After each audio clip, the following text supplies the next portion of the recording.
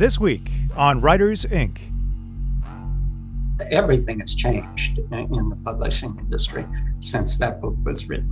One of the worst changes was, and I knew this was going to seriously damage the industry when I started to hear it quite a number of years ago now. I started to hear from people in publishing that the mass market paperback is going to have to go away because the price point is too low. J.K. Rowling was nearly homeless when she wrote the first Harry Potter book. Stephen King penned Carrie in a small desk wedged between a washer and dryer. James Patterson worked in advertising and famously crafted the Toys R Us theme song long before becoming an author. Join New York Times bestseller J.D. Barker and indie powerhouses Jay Thorne and Zach Bohannon as they pull back the curtain on some of the world's most prolific authors. Where did they start? What is their process? The biggest names in publishing all have origin stories. All have tips and secrets. What does it take to consistently top the bestseller lists and become a household name? Get your notepad out. School's in session. This is Writers Inc. JD, you're back in your office. How was the travels down south? I am. I hope I sound a little bit better. So we've got this renovation going on finally down there. We basically met so many people, or my wife did. I basically sat in the hotel room and just made up words, and she was out at this house as often as she possibly could be. But she lined up a bunch of contractors. She got all the vendors and stuff in place, and she's showing me pictures now. There's like 10 or 15 people crawling over it. Like all the floors are out, the walls are down. They're painting. They're doing this. They're doing that. It's like all these elves, knocking it out. So it's very cool. We're hoping to have it done in the next 4 to 6 weeks, I think was the overall time frame before we can actually start renting the place out. But it looks like it's on track for that. So I feel a lot better about it because it was a big dollar amount spent. And that was literally I didn't set foot in that place until 2 weeks after we bought it. So a little scary, but I feel a lot better about it now. Good. Well, it's good to have you back in your regular digs. That's for sure. Yeah, I got to check up on something else that I've been working on in the background. So, we've talked about TikTok before, and Snapchat, all these different services. I'm always trying to figure out some way to sell books on these different things. I stumbled into something through working with some friends of mine, and we basically created a company to promote books on TikTok through BookTok.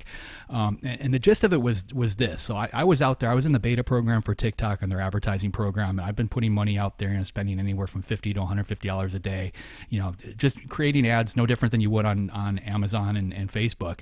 I didn't really see any results from that. And, as a TikTok user, I'm constantly scrolling through trying to figure out what grabs people. And those ads just kind of fly by, you're scrolling through and, you look at this, you look at that, there's an ad, you scroll right past it, you move on to the next thing. So to me, I wouldn't buy a book based on that. In Facebook, I think it works because they throw the book cover in front of you. It just, for whatever reason, it hooks you a little bit more. But the way this is designed, it didn't. As a user or a person, the idea of me going out there, creating a post for one of my books, uploading it to my own TikTok account, I honestly don't see how that's going to sell anything. Nobody's going to TikTok to see me dancing around holding a book. Let's hope not. Yeah, I hope not. Or explain the virtues of a particular title. Even if I came up with, and I explored the idea of creating a book trailer specific for TikTok and putting that out there. But same deal. I think people are just going to scroll past it. So then I started digging into, who is actually selling books on TikTok? And it's not individual people. It's BookTok influencers. So it's basically the same crowd that was over at, Facebook years ago and blog posters before that. They went over to Instagram and now they've migrated over to TikTok. So these people have these ginormous followings on TikTok and they're reviewing books, 4 or 5 books at a time or 1 book at a time or whatever.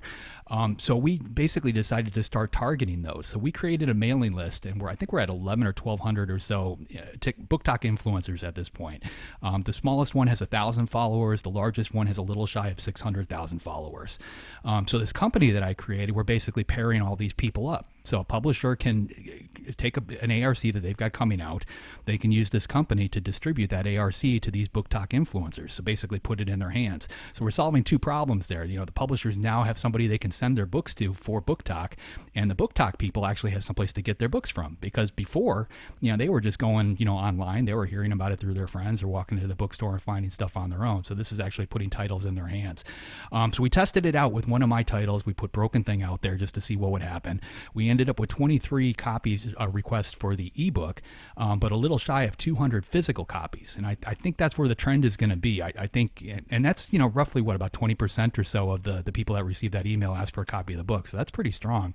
I think they lean towards physical, mainly because they use it in their post. They want to be able to hold up that book. They want to show you the cover. They want to flip over the backside, stuff like that. So from an expense standpoint, it got, slightly pricey if you think about it. I mean, I think it's like $5 a pop to send out an ARC copy. But except for that book, it's like 15, right? Yeah, because it's like like 1,000. It's like 1,000 pages. I think it's $7 for the ARC. It's not too bad through KDP. So we'll see where it goes, but there's roughly about 200 Book Talk influencers at this point that are reading and hopefully preparing to post some type of review on that book. And to me, it's all about something that's exponential. If you've got, even if you take the smallest person on that list, they've got 1,000 followers. Like, I'm not going to be able to make those kind of waves going out on TikTok on my own. So we'll see what happens, but that's out there right now. The website's up if anybody wants to check it out. It's called bestofbooktalk.com. And I'm sure there'll be a lot of fine tuning as the process gets further and further down the pipe. Nice. We'll have a link in the show notes too. Are you starting with just fiction for now? Yeah, I reached out to a lot of the publicists that I know at the traditional publishers, and that's what they're sending in. It's the same copies that they're sending to everybody else, because they're doing the same thing I was. They're out. Penguin Random House is out there spending an insane amount of money, running ads. The same as they do in everything else, and nobody knows, what's working and what's not. And there's almost like there's a gatekeeper on these influencers, and this allows them to get past that door and, get everybody talking to each other. So we'll see. Seems like it could work. Nice.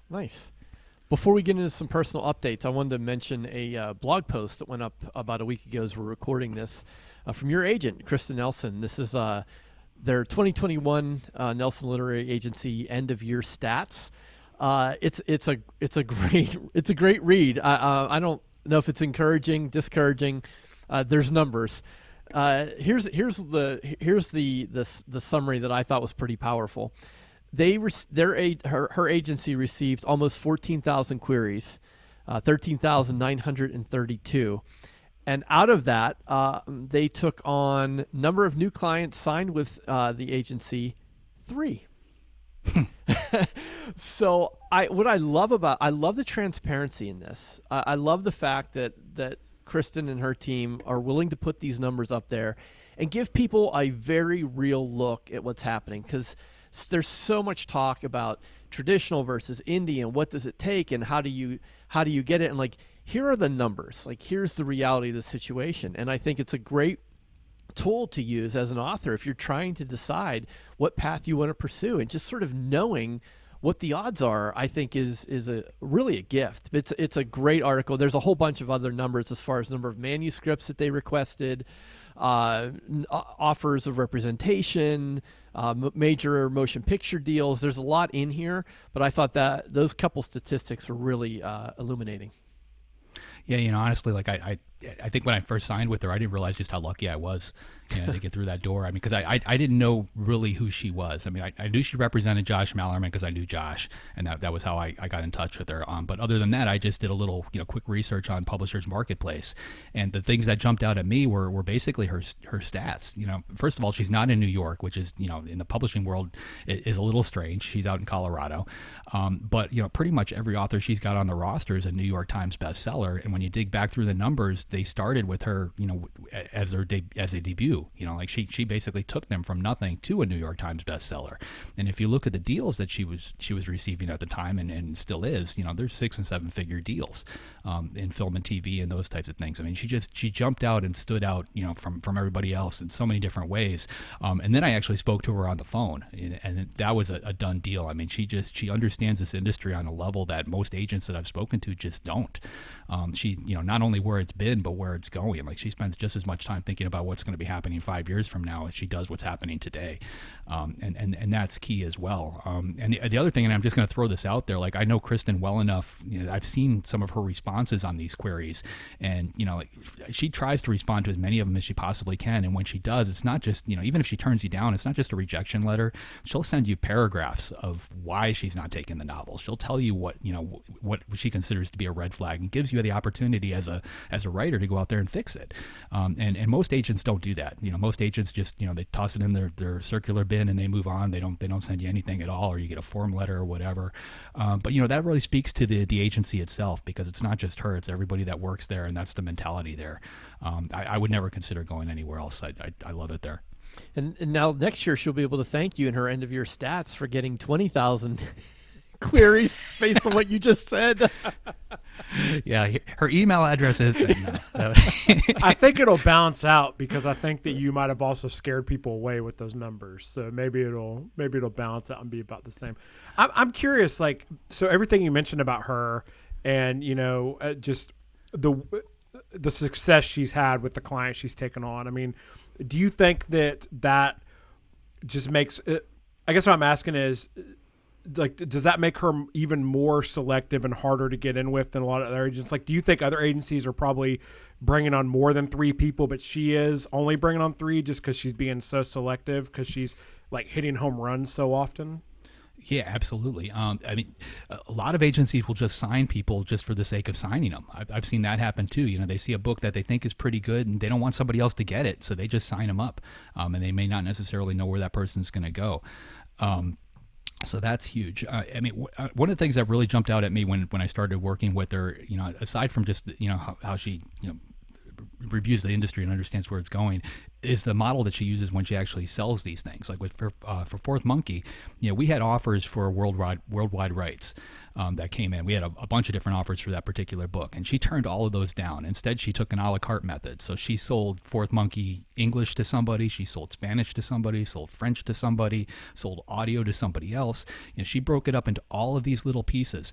And if you take a step back from that, if you've ever worked in business, like, there are people out there that do nothing but buy companies and then dismantle them and sell the pieces. Think about a car. You steal a car. Let's say you go out there and you steal a car.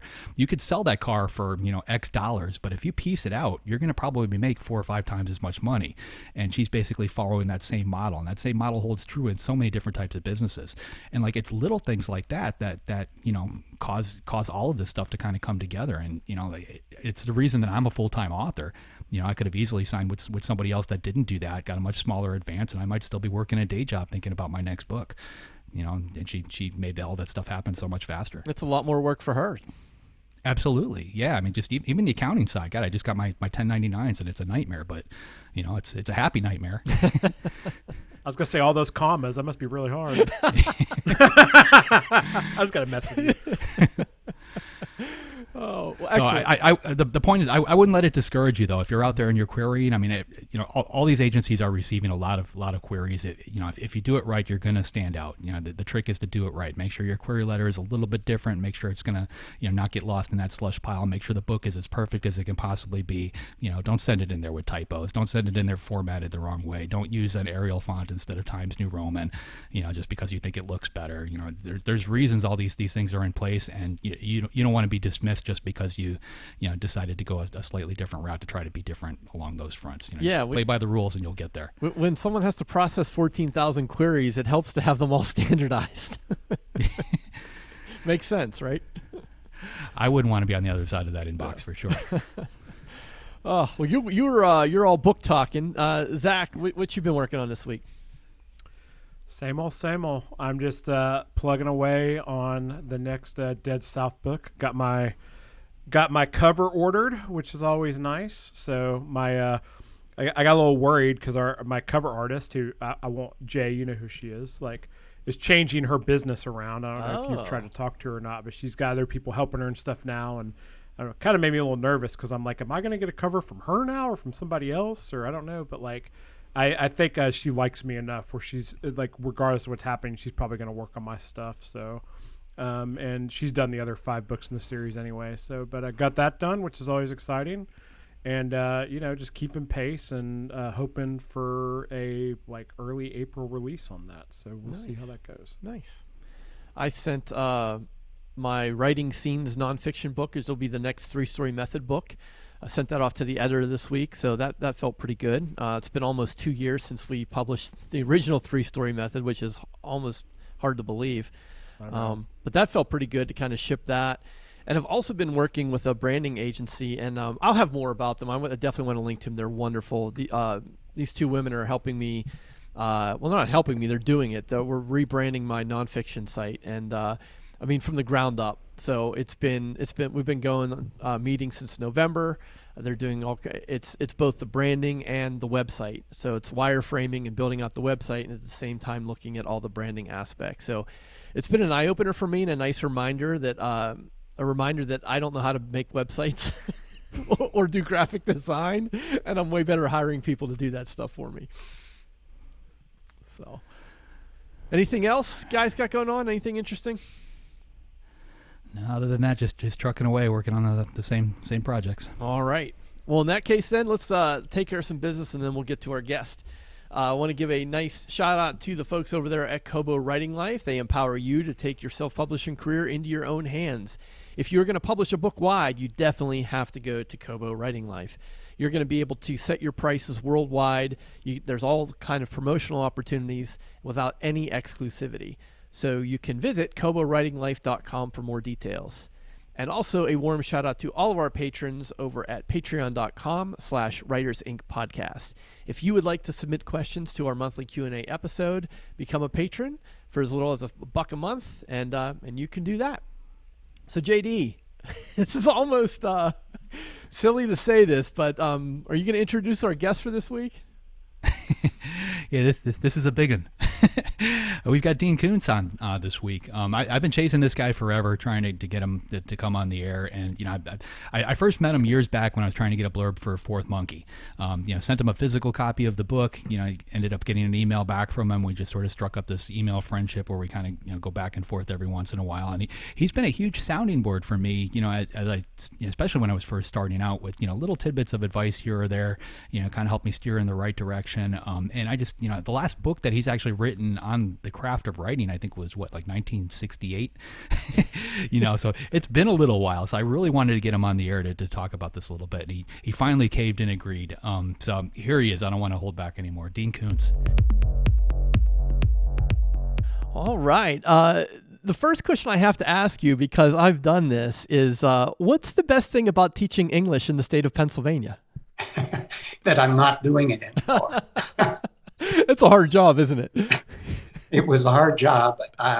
Why I got out of it was it seemed to me that all the resources were going to the administrators and very little of it to the teachers. And it just got very frustrating. So I was selling my fiction, but not making a living at it. And that's when my wife said, look, I know you don't want to be teaching school anymore. You want to write, and I'll support you for 5 years. You can't make it in 5, you'll never make it.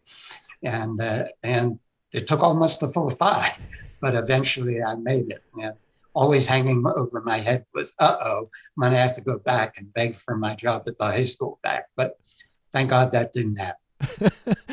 Do you remember, was there a point within those first 5 years where you thought, okay, I can do this. I can definitely do this? I knew I could do it. I didn't know if I could do it at the level that would satisfy me in the long term or that would pay off in a large way. In fact, even after those 5 years, it took a long time. Let me see, that 5 years started in, I guess that was about 69. And my first book that hit any bestseller list was 69, it was 84, I think. So we're looking at 15 years there that it was touch and go. You would have some success and then things would turn sour and then things would get a little better. It was up and down and I wasn't sure it would last. And as you add those 15 years and you start getting, suddenly you're not 21 anymore, you're in your mid-30s, it's a little difficult to pick up another career if this doesn't work. So the motivation was very high to make it work. And finally it did start, but it took, that's why I say to young writers, everybody wants their first book to be a great success. Happens to almost nobody. And it's very hard to build that, but it's worth the determined effort if it works out. Certainly, and you've spent decades being one of the most proficient and successful writers in the craft. I think we're all amazed at your ability to produce on such a regular basis. What's your secret? The secret is I'm obsessed. I probably belong in an institution, but nobody's thought to put me away yet. Yet I get up at 5:30 in the morning. By 6:30 or 7, I'm working. I rarely eat lunch because it makes me foggy brain. And then I work until dinner. And I do that 6 days a week. If it's toward the end of the book, I do it 7 days a week. You start putting in those hours over the number of years I've been writing. It's amazing how much product you begin to turn out, if you want to think of it as product. Because I often say, 3 pages a day, 6 or 7 days a week, you've got a novel in 3 to 4 months. And that's not terribly fast production when you think of it that way. So it's worked out, and that's good because there is nothing else on earth I am capable of doing. Is your process, has it always been, or is it still where you write your scene or your chapter and you make sure you're satisfied with it before you move on to the next one? It's almost page by page. I have to write the page to the best of my extent. That might be 10 times, 20, 30, depends on the book, the page. And once that page is right, I move on to the next. Self-doubt comes right back, and I have to start polishing. The beauty of that is you have plenty of time to think.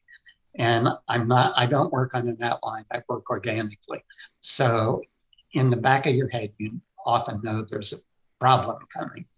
You don't know whether it's 70 pages, 80, 100, but you know what it is because you've set this up and you don't know how you're going to get this character from here to here or past this problem. And if you work this way, working those pages over and over and over, and then at the end of every chapter, I go back and pencil it a couple of times because you see in print, there's my dog in the background, you see in print what you don't see on the screen. But by the time you get to the end of the book, it's actually had many drafts, and those problems you saw coming and thought, how am I ever going to resolve themselves subconsciously. You get to the problem and you realize, ooh, I have 2 or 3 ways to get past this issue. So it's worked for me. I don't know that it works for every writer, but I've found I can't write any other way. I'll bet your editors have loved you over the years for that. Well, I've had some very good editors. I've had some not so good editors. I've got a good one now, a good publisher now. My issue with people has been seldom about the prose. I've had copy editors tell me I'm trying to put them out of business, which isn't my point. But I like to deliver prose that's as close to my idea of what perfect is as I can, because that also that avoids those month-long editorial back and forths while everybody tries to resolve problems. If there are no serious problems, it gets into the system quicker. Then also, where you run into, where I have run into problems sometimes with publishers and editors has been, and generally more with publishers, has been when I first started crossing genres and nobody else was doing it. And they couldn't grasp that. And then again, when I started introducing humor into suspense or fiction, terrorizing fiction, they said, nobody's going to be afraid reading this because they keep laughing. And my answer to that was, they're laughing with the character. And if the character has a sense of humor, it's more appealing, more interesting, and more realistic. And the scary stuff can be even scarier. So those were the kind of arguments that I got involved with. Sometimes I remember when I delivered Lightning, the publisher fought me tooth and nail for 6 months, saying, if I publish this, it'll destroy your building career. And after it was finally published, the very next book was the first that went to #1. So I think the book didn't destroy my career. I think it built it. But it's a fine line when you're a young writer to knowing where the input from publisher editor is right and where it might not be correct. And that was one of the hardest things to get and understand as my career developed. I definitely want to come back to genre, but first I'd love to talk about the new book, Quicksilver, from Thomas and Mercer, and your new publisher, Amazon. Can you tell us a little bit about the book, and maybe we'll talk a little bit about this wonderful trio of characters you've created? Well, it started out as just a little image in my head. Where these come from, I don't know. But I saw this desert highway, very lonely. And sitting in the middle of the 3-lane highway was this bassinet of thatched plastic, and a baby was in it. And I thought, some power universe is telling me here's a story. So start to think about that. What does that mean? And then character drives fiction, I think. And then I heard the voice of Quinn Quicksilver. I didn't quite have his name then, but I knew he was going to start out the book saying, I was found on a lonely highway when I was 3 days old, abandoned by my parents. And that gets you right into the character. You find him intriguing, vulnerable, relatable.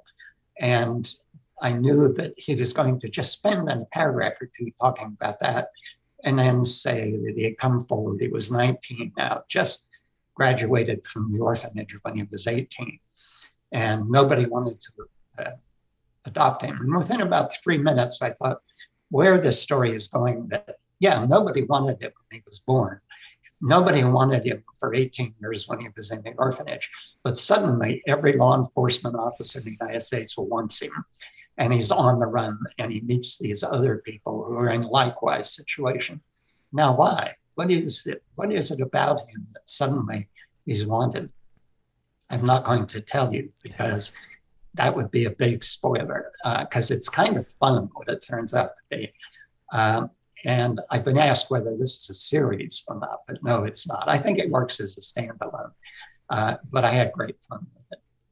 I won't spoil anything either, but I love the screamers. I love all these different elements that you brought in together. There's thriller, there's some fantasy, there's some science fiction. Was that intentional, or did you sort of just let that story take it where it was going to go? You know, I've read in every genre since I was very young, and I like things in every genre. And as a consequence, when I sit down to write, I never think about genre. I just think about what's going to work.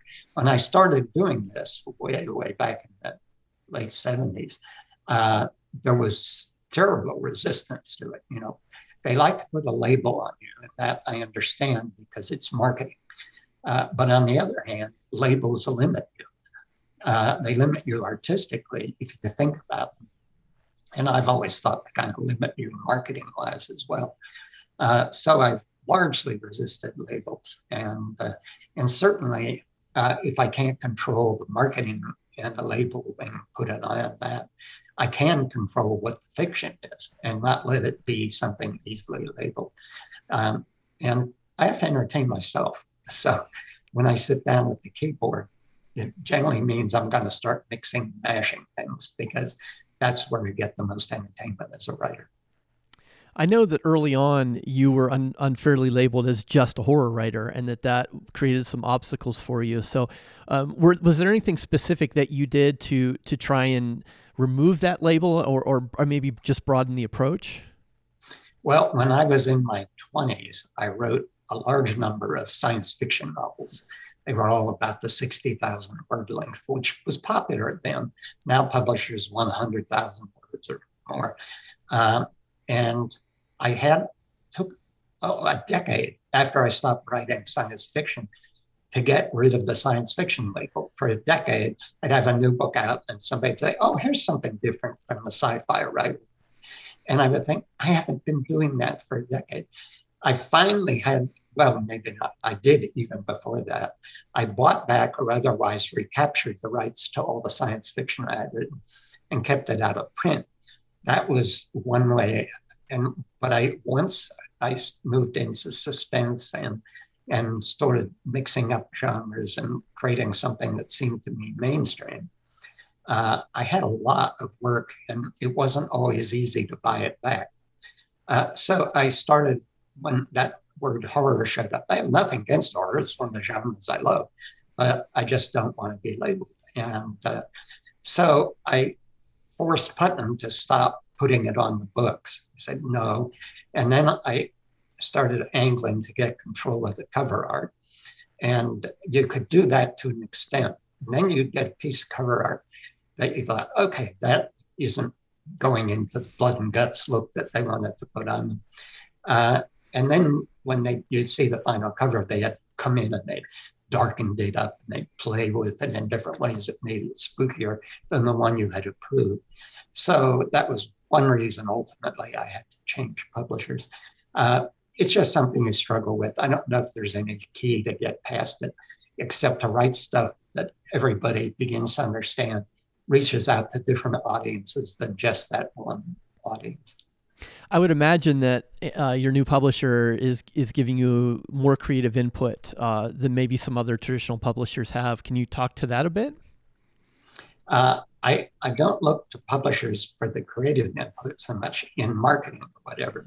When I decided that things were just not working anymore at Random House, my agents, I had done these nameless stories for Amazon Original Stories that had been, it had been very nice relationship. And my agent said, we want to put Amazon's Thomas and Mercer in the mix of people we're going to for a new contract. And I at first thought, no, I don't know, that doesn't quite work for me. But okay, I like working with these people at Amazon. It's a different set. Amazon Original Stories and Thomas and Mercer are different folks. But we got 8 offers back from traditional publishers and Amazon.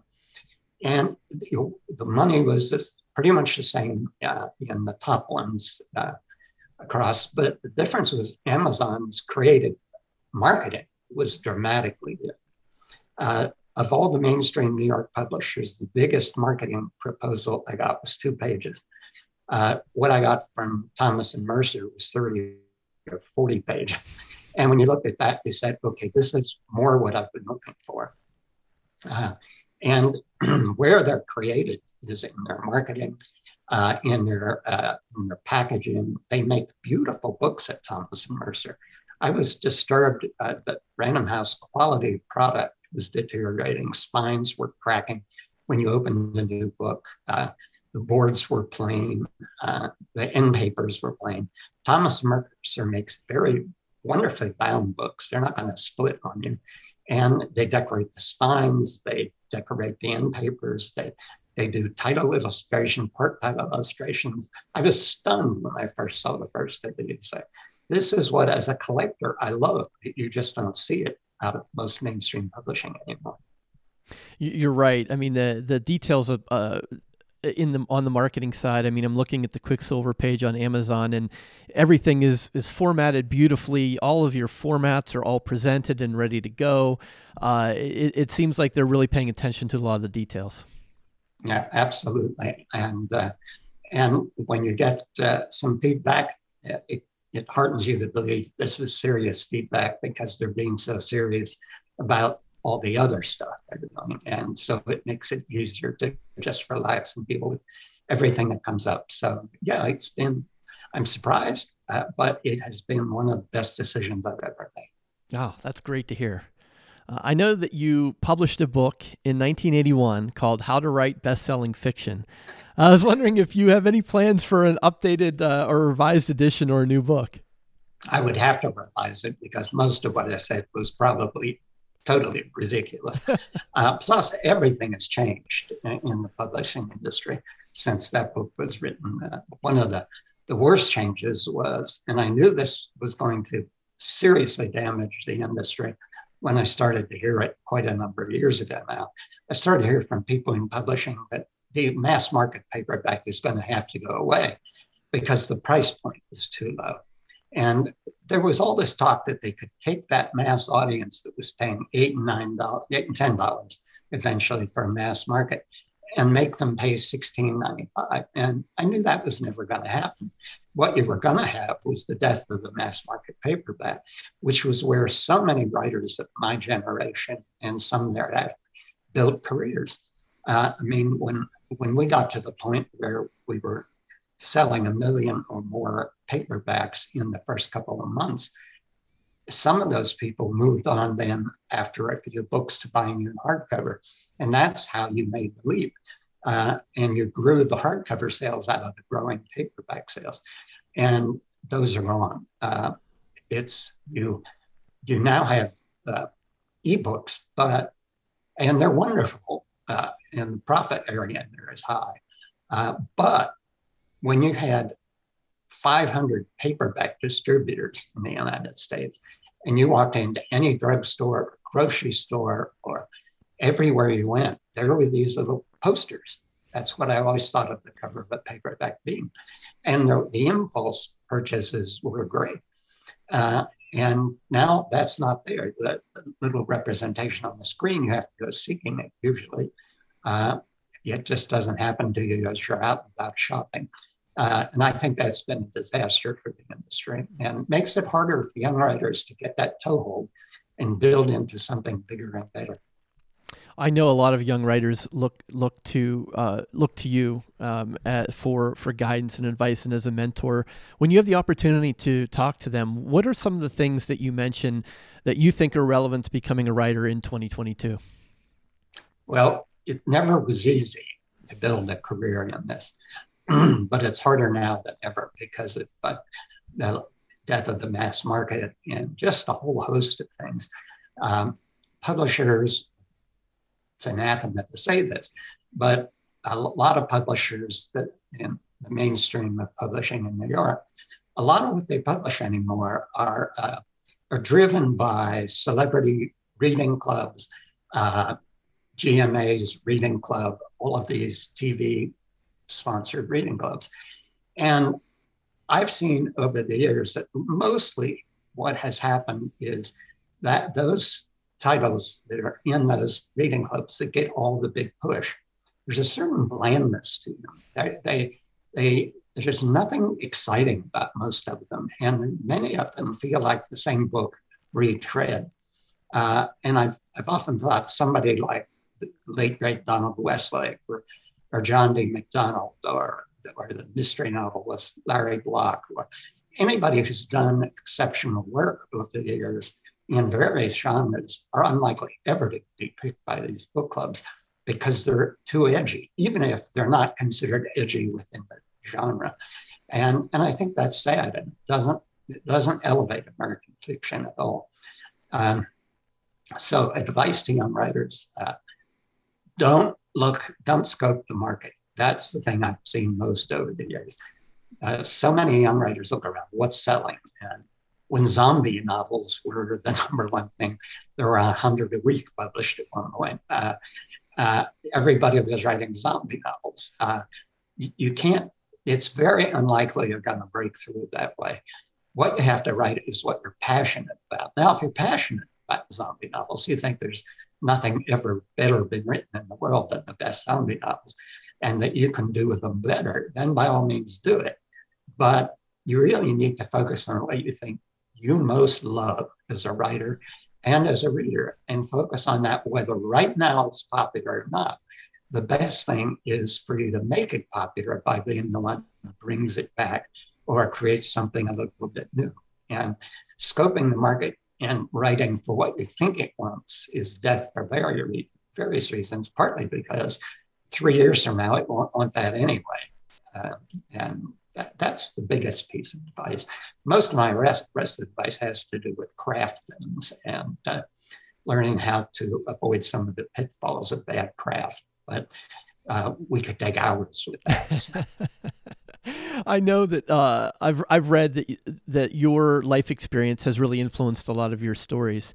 Can you talk about how someone can combine their passion and maybe their life experience to create something unique like you're talking about? Yeah, I did it without knowing I was doing it. For many years, I never talked about my childhood. Actually, I was on the bestseller list before I ever did. And we were dirt poor, never knew if we were going to have a roof over our heads. But worse, my dad was a violent alcoholic who had 44 jobs in 34 years and was always talking about suicide. But when he talked about, and he had two brothers who actually committed suicide. And whenever he would talk about suicide, he would include us. It would be better if we all died together than if we go on struggling like this. I never knew if he would actually act on that or not. Late in life, he ended up in psych wards, was diagnosed as ultimately as a sociopathic personality. And yes, he had the capacity to do that. I wrote, and I have written a lot about people who are without family, who are alone, who are in some desperate situation. And as the story evolves and they pull together with other people to get through what they're going through, they essentially build a new family. And I didn't know I was doing that until an editor pointed it out to me, how often I had done that sort of thing in fiction. And right away I realized I'm writing about what I wish I'd had. So you do it, I think, anyway. I'm not so sure it's the best idea to sit down and say, okay, now how am I going to use what I've suffered through and put it in my fiction? Because I'm afraid that ends up being a whine, and nobody wants to read a whine. So I think it's better just to let the experience percolate in your subconscious, and it'll work its way into the fiction. It certainly did in Quicksilver, where I think Quinn chose his new family of Bridget and Sparky, and I think that was very thematic of what you're talking about. Yeah, and they ran into other people that if they had to go back to would eventually evolve into sort of a family relationship. So yeah, still doing it, still works. Yeah. Well, I know we could spend hours talking about craft. So instead of that, I will just ask you for maybe one of your favorite craft tips that you share frequently. Well, I'll give you a couple of different things that I say to young writers. One, with Ernest Hemingway, minimalist fiction really took over. And all figures of speech, metaphors, similes, and everything else was largely stripped out of Hemingway's fiction. Now, I happen to like Hemingway's fiction, at least the first 20 years of it. So, but there's a big difference. He was a genius, and he really did leave in subtle ways what he didn't write in. The white space in those novels resonates. It's an amazing feat what he achieved. You read that little story called The Killers, and it's chilling to the bone. And I've read many similar stories that are much more elaborate than that, and everything that don't have that impact. And so a lot of writers got swept up into that, and it still happens in our own time. And they had this toolbox of this beautiful language we have, English with all of its potential. And they throw away a lot of those tools. They throw away simile and metaphor. They do very little colorful description. And I think, one of the most common things that readers say to me is, when I read your books, I see them and I know what they mean, because you're painting a scene just as if with every tool in that toolbox. And I say to writers, don't throw it away unless you're sure you're a genius, the equal of Hemingway. And just because you're sure of it doesn't mean it's true. So why don't you think about going out there and using all the tools that you have to make this right? And sadly, a lot have been educated, so they don't really even understand metaphor and simile anymore. And they're going to have to learn how to use it properly and so forth. But it's with all of that. There's a writer I like when he's really at his best. Now look at this, the name's going to escape me, but I'll go back to it. Who says that you aren't actually writing until you're incorporating everything you can observe about the human world, from architecture and art and everything else in the natural world. And you have to bring all of that into a story, just as Dickens did. perfect example of how that's done. And then you're really writing, because then you're creating a world of your time, no matter what genre it's in, except sci-fi. It might be in a separate time than your time. And so that's one piece of advice I give. Another is I see examples of this where a lot of young writers have not been taught that if you're not doing a novel in first person, if you're doing it from multiple points of view, you have to stay in the same point of view in the scene. Now, there's some writers who don't do this and succeed at it, but most don't succeed at it. And those who do it don't necessarily succeed for very long. It depends on the power of the story to get the reader past that. Because when you're in a scene that's from the point of view of Queen Quicksilver, then you can't go into another character's head to know what he's thinking. And you can't see Quicksilver through that character. Everything has to be conveyed through Quinn. And if the point of view is somebody else, everything has to be conveyed through that point of view until you're in another scene. That's what begins to feel realistic about it, because that's what life is like. We don't hop into other people's heads very conveniently to find out what they're thinking. So it feels to a reader very unnatural. So that's the thing I think some young writers got to get past and understand to really elevate their fiction to a level that'll lead towards success. Wonderful. Wonderful. That's great advice. One last question for you today. Really appreciate you spending the time with us. Are you optimistic about the future of publishing? Yes. You have to know that I went full-time in 1969. And ever since I went full-time, I have heard about the death of publishing, about the death of fiction, that TV was going to destroy it. And now, of course, streaming is going to destroy it. And this is going to destroy it. And that is going to destroy it. The only thing that will destroy publishing is publishers.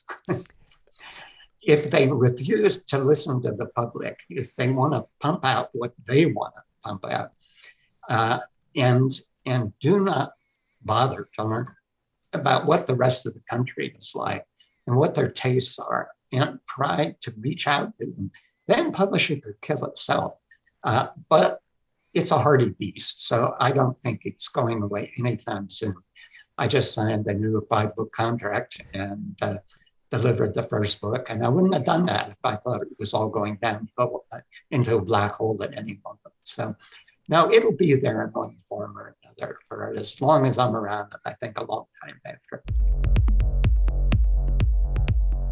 I'm still kind of pinching myself, guys. I mean, a legend, a living legend. I don't even know where to begin. Zach, you want to kick us off? I mean, what are some thoughts you had here?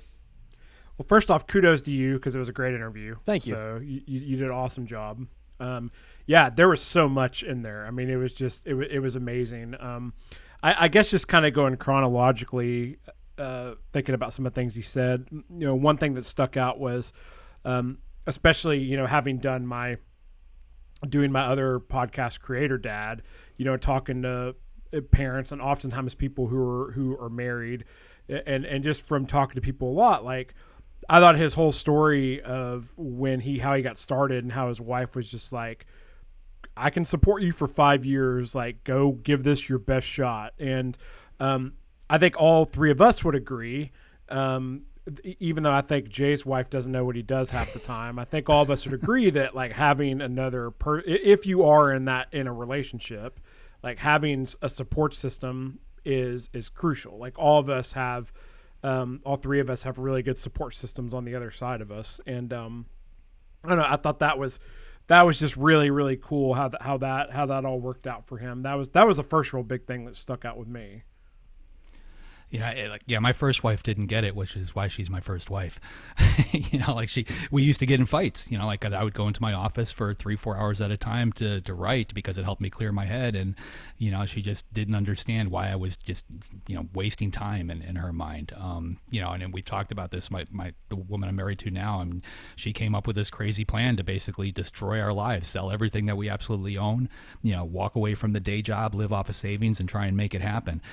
She put my feet to the fire. And honestly, most of the bigger name authors that I've talked to, they've all had that kind of, come to Jesus sort of moment, where, even King, was working in a library or in a laundry, these guys tend to work crappy jobs, partly because it helps force you to keep going and keep going and keep going.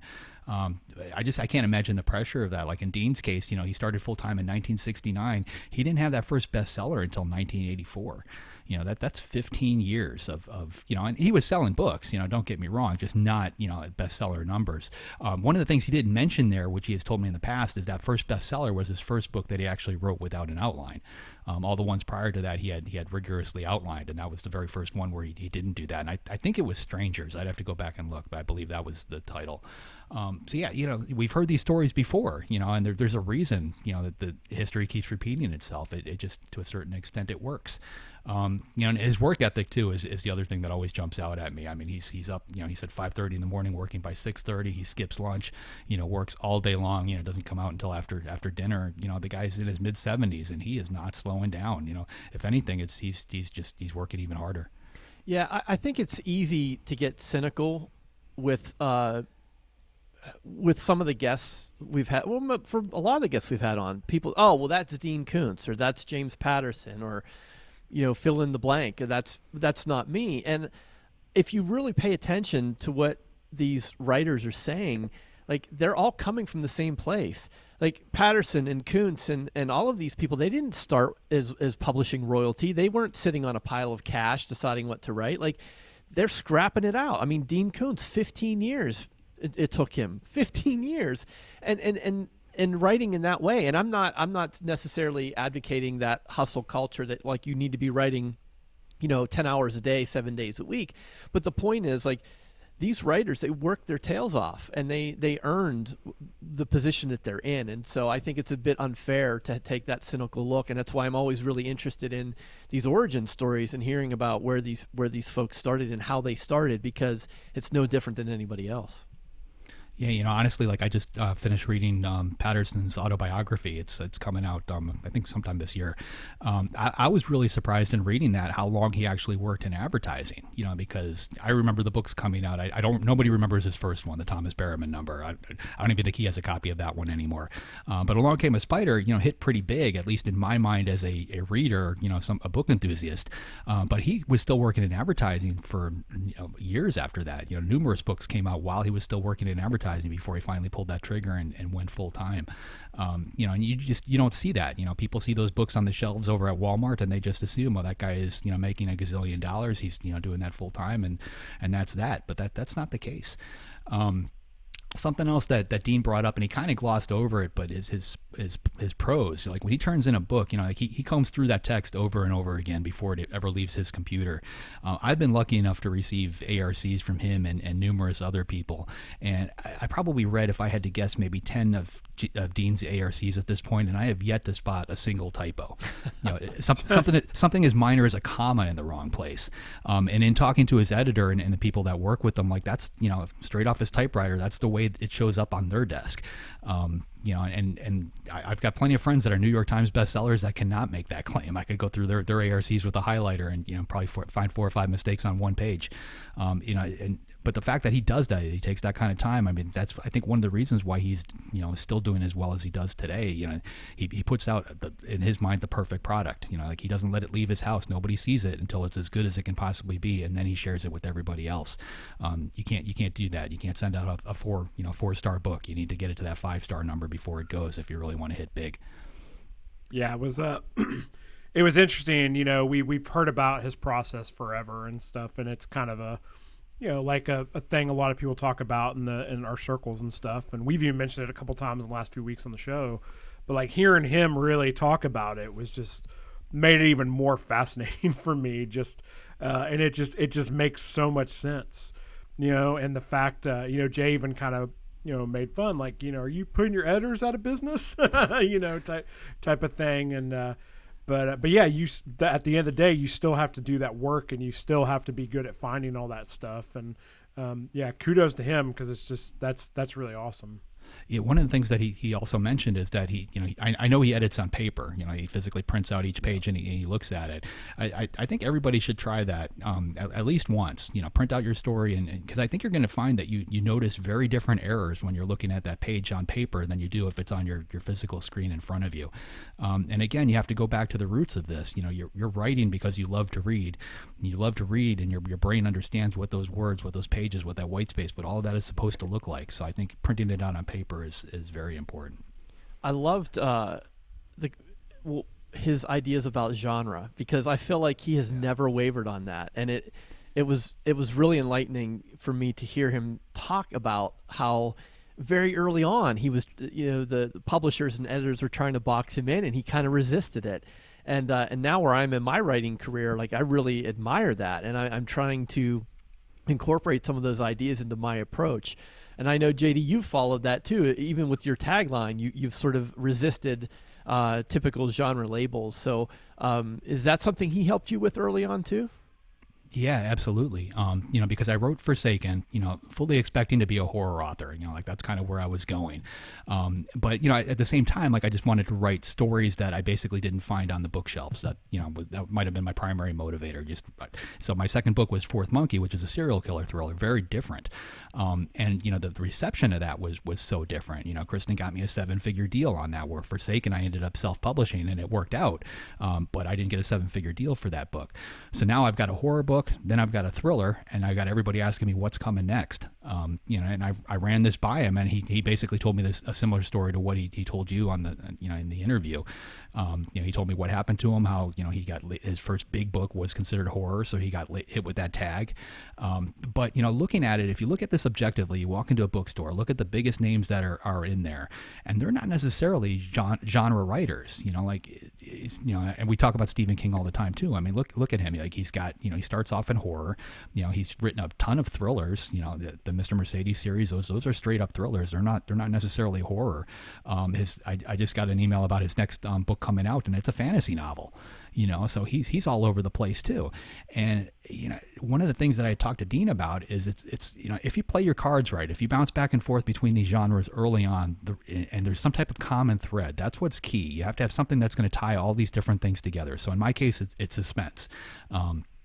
As long as you have that, the readers will follow. They'll go from one to the next, because that common thread is your predominant element of those books. So my books are suspense novels with a little bit of horror, a little bit of sci-fi, a little bit of this, a little bit of that, but ultimately they're suspense novels.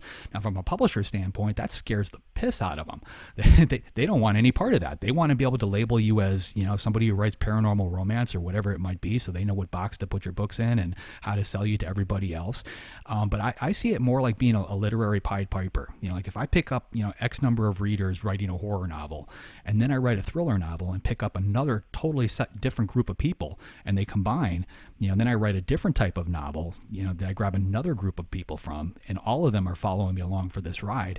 I think that's how you actually get to the Stephen King, Dean Koontz, James Patterson type audiences. Not writing one specific genre, but throwing the biggest net that you can possibly cast. Yeah, I think, like, along that conversation, I mean, there was one part of the conversation where, because the way I've looked at that for a long time, and Jay's asked me multiple times, even on podcast stuff, like, if I feel like I'm stuck as a zombie writer, and it was, ironically, I felt like Dean was kind of talking to me directly at one point when he's like, if you like zombie stuff, just write it. Yeah, I was thinking but, of you really, too when he said that. I know, like, but really write what you want.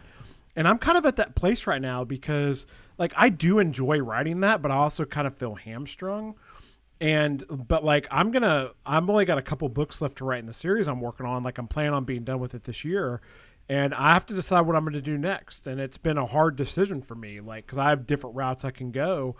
And the way I've always kind of looked at it was I'm buying myself time, like, by writing this stuff that can kind of support me, my backlist, where then I can, like, take a little bit more of a risk. But then it's also like, well, when do you know what that time is? Like, when do you know when the time is to take the jump? And I don't know, like hearing him talk about that made me be like, man, I should, because there's this one direction I really want to go, but it's more risky.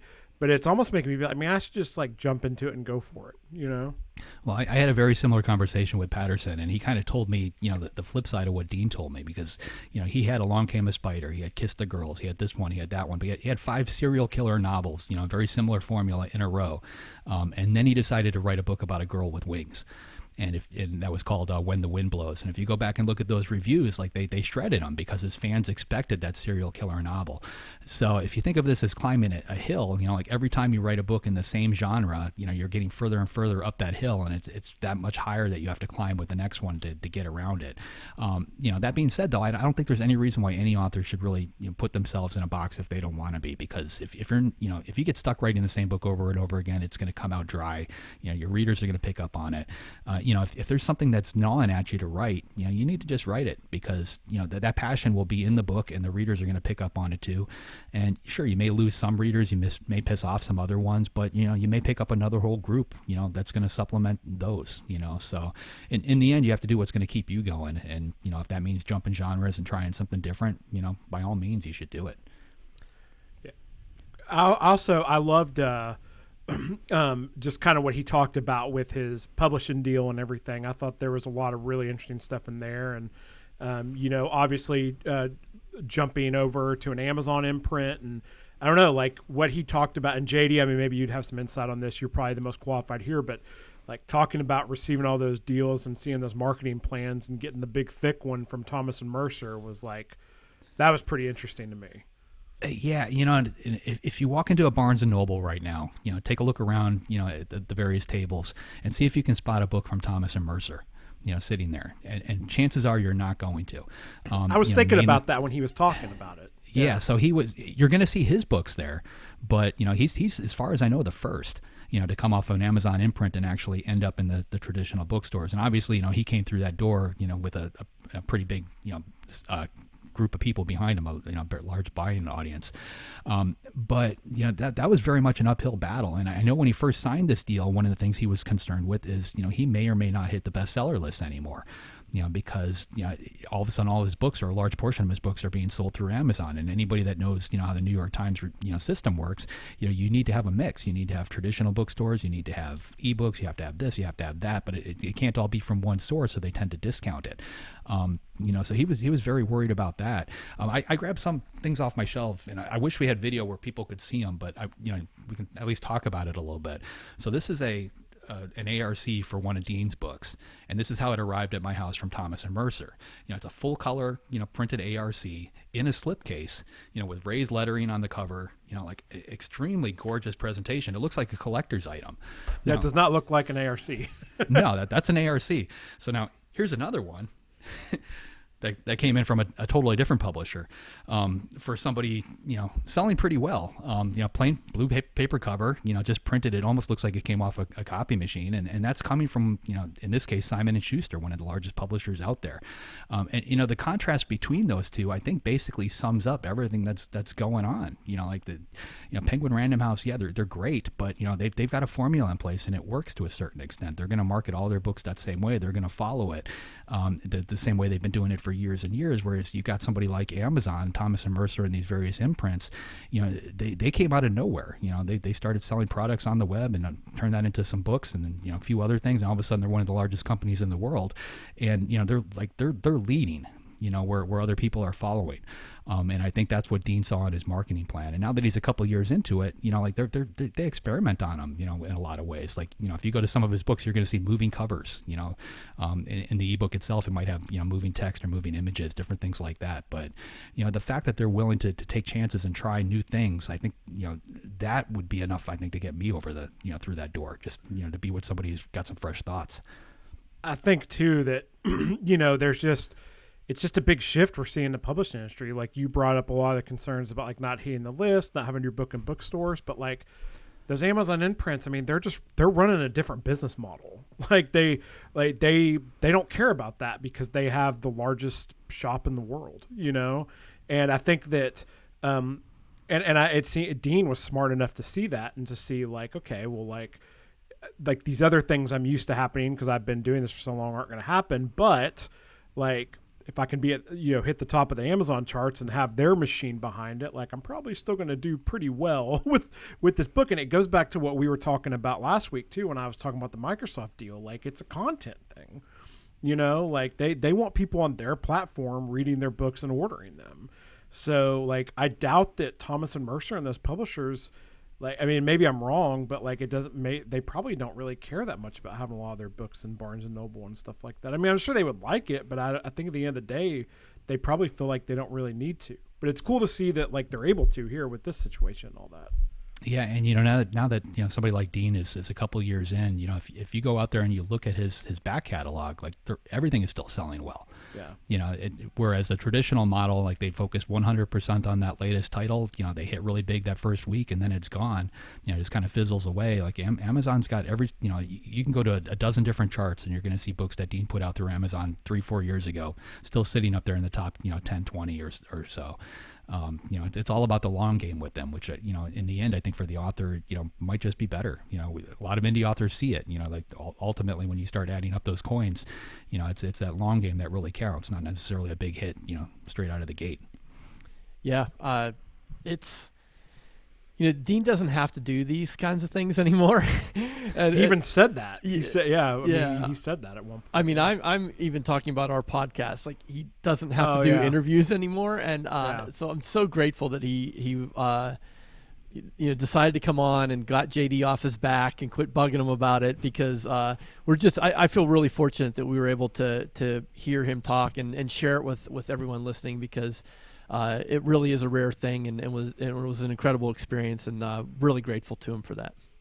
Yeah, great guy, and I think to a certain extent you start to put these people up on pedestals. They don't become real people anymore, and I think when he does come out there and talk about these types of things, it just shows how open he is, and just shows that he's been there, exactly the same place that the rest of us are. He was starting off, he struggled for 15 years. He didn't give up. That's ultimately, that was the key. He didn't give up. He kept putting out the best product that he could over and over and over again, and if you keep doing that, it will work. Awesome. So thanks again, Dean. Who's up next week, JD? Next week, we've got Greg Hurwitz coming on. He's a New York Times bestseller of more than a dozen books. He writes something called the Orphan X series, and I don't know if you guys have checked this out yet, but it's honestly, it's one of my favorites. I ran out of Jack Reacher books to read, and ended up picking up one of these, and I got hooked and ended up going through all of them, in just like one quick jaunt. The audiobooks in particular are really good because they're narrated by Scott Brick. He's one of my favorites. But Hurwitz is fantastic. I can't wait to have him on. So next week, Greg Hurwitz. Excellent. Looking forward to it. To our listeners, make sure you go to writersincpodcast.com and grab the free revision masterclass, where you can see the storytelling process from beginning to end. We'll see you next episode, and have a great week of writing. Thanks for listening to this episode of Writers Inc. Access the show notes and leave a comment at writersincpodcast.com.